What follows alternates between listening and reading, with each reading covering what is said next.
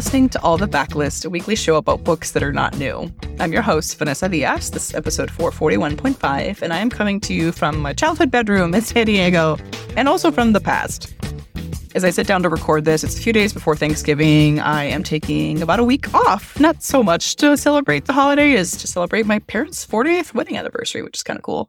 But anyway, again, taking some time off for myself in there as well. And I brought this really giant and unrealistic, frankly, stack of backlist books with me to try to read that I've been meaning to get to for a bit. And one of those books that I was able to devour, it just in a little bit over 24 hours, ended up being so much fun that I'm going to talk to you about it today. So up on today's roster are two books, one that is about cryptids and it's a mystery, and another that is historical with some romance and fantasy and just loveliness set in like a kind of historical Regency England sort of period. So before I talk to you about both of those books, let's hear from our sponsor. The first book is A Death in Door County by Annalise Ryan. And this is one that I picked up because I knew that it was a cozy mystery.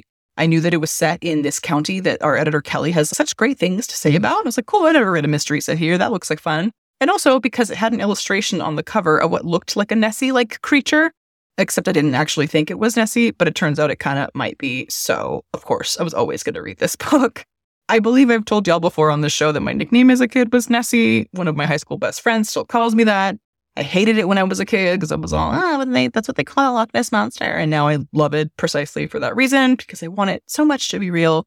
So when I figured out that this book was indeed about cryptids and, Nessie adjacent, I couldn't wait to pick it up. And it delivered. It was so much fun. The main character in this book is a bookstore owner in Door County, Wisconsin. Her name is Morgan Carter.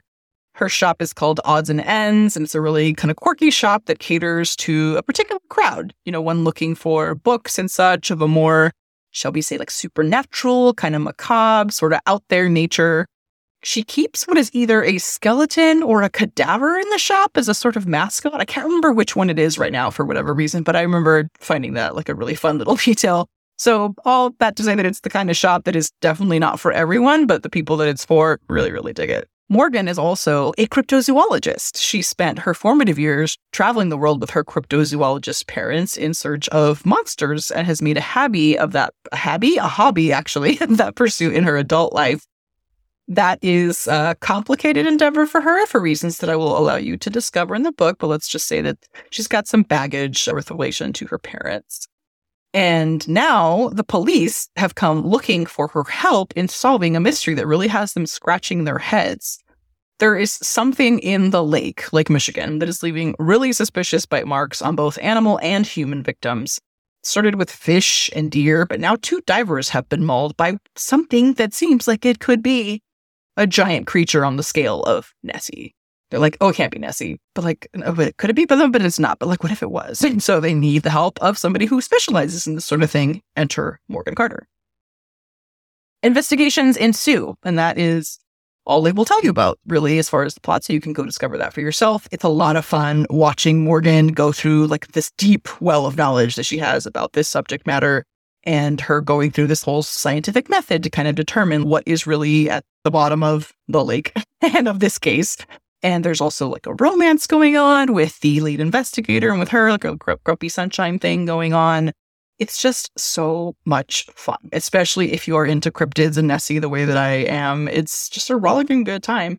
And in some good news, it's also the first in a series, in the Monster Hunter series, which is why I allowed myself to talk about this book today, because it's barely backlist. The second book is called Death in the Dark Woods. It's about Bigfoot this time, and it's coming out, I think, December 12th of this year. So look out for that, mark your calendars, but also make sure to pick up the first book in the series. That is A Death in Door County by Annalise Ryan. My next pick is The Midnight Bargain by C.L. Polk. And I'm going to be real with y'all. The reason I'm talking about this book is because I happened in the course of packing for this San Diego trip to find another book by C.L. Polk, even though I knew the end. Excellent book. Under my bed when I thought I had turned it into a library literal months ago. And in my defense, I had a family emergency at the time and I had to take a very unexpected trip. I thought I turned this book in when I made a mad dash to the library. It turns out I did not. I will make that right. But this book, The Midnight Bargain, again, C.L. Polk, just fantastic, is the author of, clearly, even though I knew the end, but also the Witchmark books, which I love. And actually, that's not what they're called. It's the Kingston cycle, but the first book is Witchmark. If you haven't read those, definitely go pick them up. They're some of my favorite works of fantasy. This is a historical fantasy set in a magical world that's reminiscent of like Regency England. Our main character is Beatrice Claiborne, and when we meet her, she is on her way to a dress fitting with her companion person, maid maybe, but yeah, companion, we'll call her companion, when she's overcome by a feeling that makes her jump out of this carriage, like, oh, gotta go, and she just books it to the bookshop. Books it to the bookshop? Yeah, we're going with it. She is a sorceress, and she senses that there is a super rare grimoire in the shop, one that she's been desperately searching for, which I'll explain why in a minute, but it's like calling to her, so she's like, yes, it's mine, finally within my reach. Except when she goes to get it, another sorceress and her brother kind of use some wiles to sneakily take the book right out from under her. This is devastating to Beatrice because all she wants is to be a magus, to be able to practice sorcery and, magic as a career.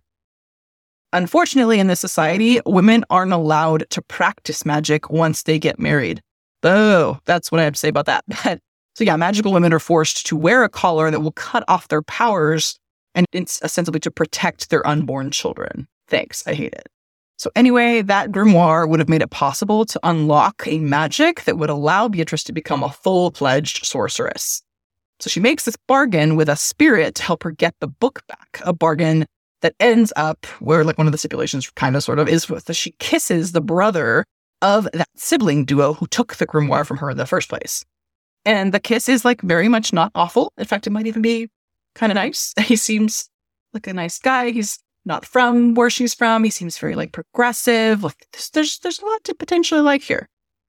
Unfortunately, she learns that her family is destitute, like broke, like have not a penny to rub together.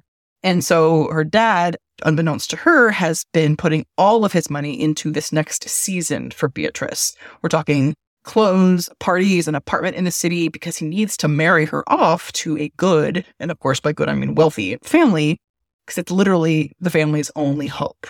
So now she's torn. Does she go through with the plan, embrace her best magical life, but then unfortunately would mean leaving her family destitute and also losing this wonderful guy that she's kind of really interested in all of a sudden?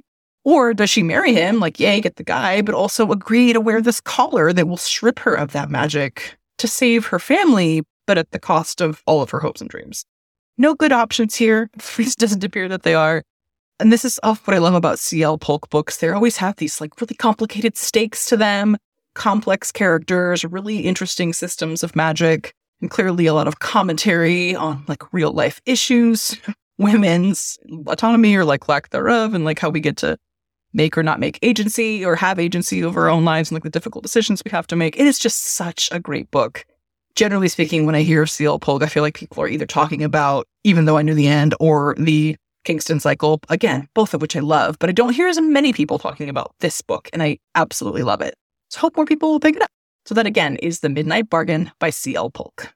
And those are my picks for today. I hope all of you are having a great, or at least not terrible, holiday season.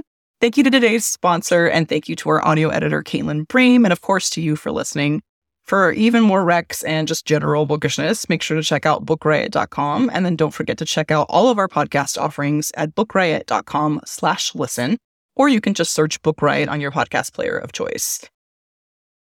You can find all the books that I've mentioned today in the show notes. Just visit bookriot.com/allthebooks. And if you're a fan of all the books, all the backlists, all of the shows, and you want to leave us a little treat, please consider leaving a rating or review on Apple Podcasts or Spotify. We really appreciate those reviews since they help other book lovers find us and listen to us, gush about cryptids and historical fantasy. If you want to find me, I'm mostly on Instagram and a little bit on Blue Sky at Buenos Dias SD. That is it for me today. I'll catch you all next time, hopefully with even more backlist reading under my belt. In the meantime, happy reading.